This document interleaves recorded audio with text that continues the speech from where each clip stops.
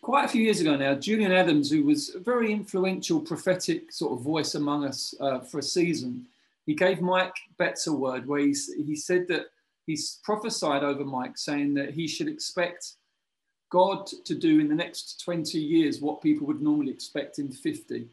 And so as a team, as an apostolic team, been weighing that word together and really using it as the backdrop to think through, well, if that's what God's heart is for us, what might we imagine him to do? You know, what could that look like?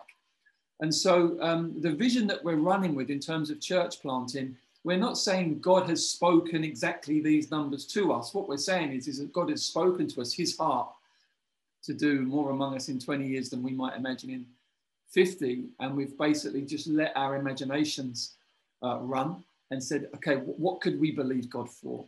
And so there's three elements really to the vision. The first is a global element, which we call Global 530, where we want to plant 5 multiplying churches on each continent by the year 2030. So in the next 10 years, our plan and our hope is to plant 5 multiplying churches on each of the continents of the world. Then there's the European element, which Maurice Nightingale is the guy who's really on the ground running with that vision. And the vision there is to see 20 churches in each of the other European nations by 2050. So we're going to sort of just really run at that over the next 30 years. And our plan and our hope is to plant 20 churches in each nation, each of the other nations, 1,000 churches, in case you just started doing your maths, which is really, it's way beyond anything we could do physically. And we just feel energized and released by it rather than burdened by it. It's not like God said, it's just like, what might be in God's heart? And we're just finding a real sense of energy in terms of going for things that are way beyond us naturally, but that we might be believing God for. But you guys are here tonight because you're feeling stirred for the UK. And the UK part of our vision is that we call UK 140. We want to plant 100 churches in the UK by the year 2040. So that's what we're looking at doing. We've currently got 8 or 9 or so plants in the UK. We've got just over 30 churches. So RM UK at the moment, churches and church plants, we're looking at about 40 of those at the moment, and we want to plant 100 churches in the next 20 years, which is part of the backdrop for this weekend together.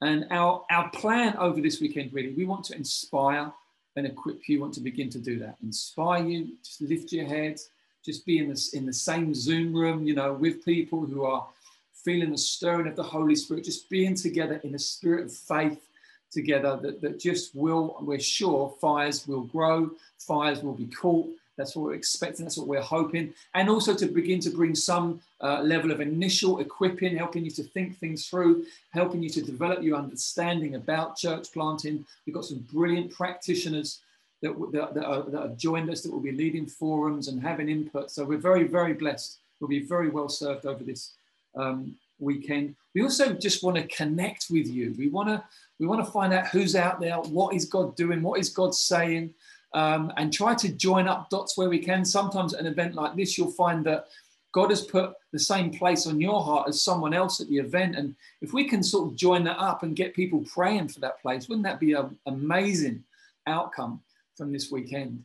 You know, just so it's really literally just trying to draw out what's in there and doing what we can to encourage you and let you know, that this is God's heart, and to really put you in an environment which is encouraging and faith building. But we also really want to make it clear that we're not trying to kind of pull you to ourselves as a central thing. We're running this event to bring some inspiration, some equipping, some encouragement, but primarily to send you back. It's really the soil of the local church where the equipping and the preparing, I'll talk more about that tomorrow, but really where that happens. We're specifically running a track for elders over this weekend because it's so key that elders in local churches have a vision for planting, so that people in the congregation with that sense of call are encouraged and prepared.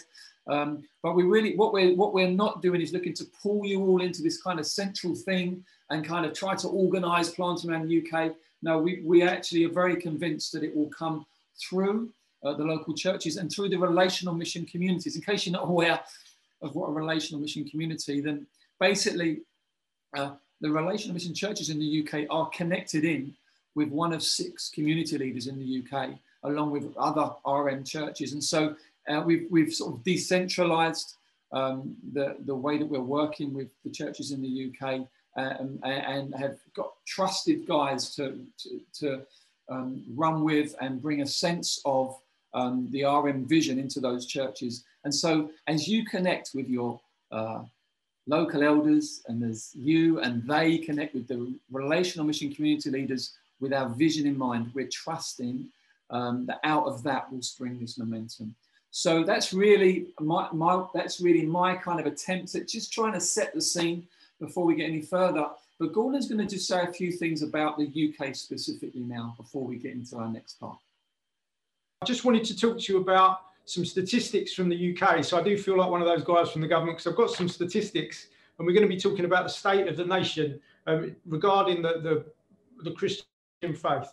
And so the UK church membership has declined from 10.5 million since 1930. So bear in mind, this is the last 90 years, down to 5.5 million in 2010. So that's declined by 5 million, which is, those numbers are ridiculous. But when you look at some other statistics, I can share these statistics with you they're all available on the internet. But when you look at institutional churches, so we would be thinking about Anglican churches, Baptist churches, Methodist churches, Catholic churches, and many other types of churches that would be ranked within that, who would be providing information for these statistics, they're closing buildings at an exponential rate.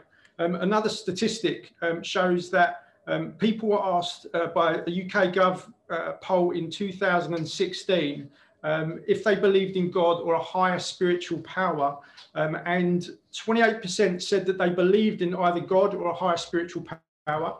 38% said that they didn't believe in either God or a higher spiritual power.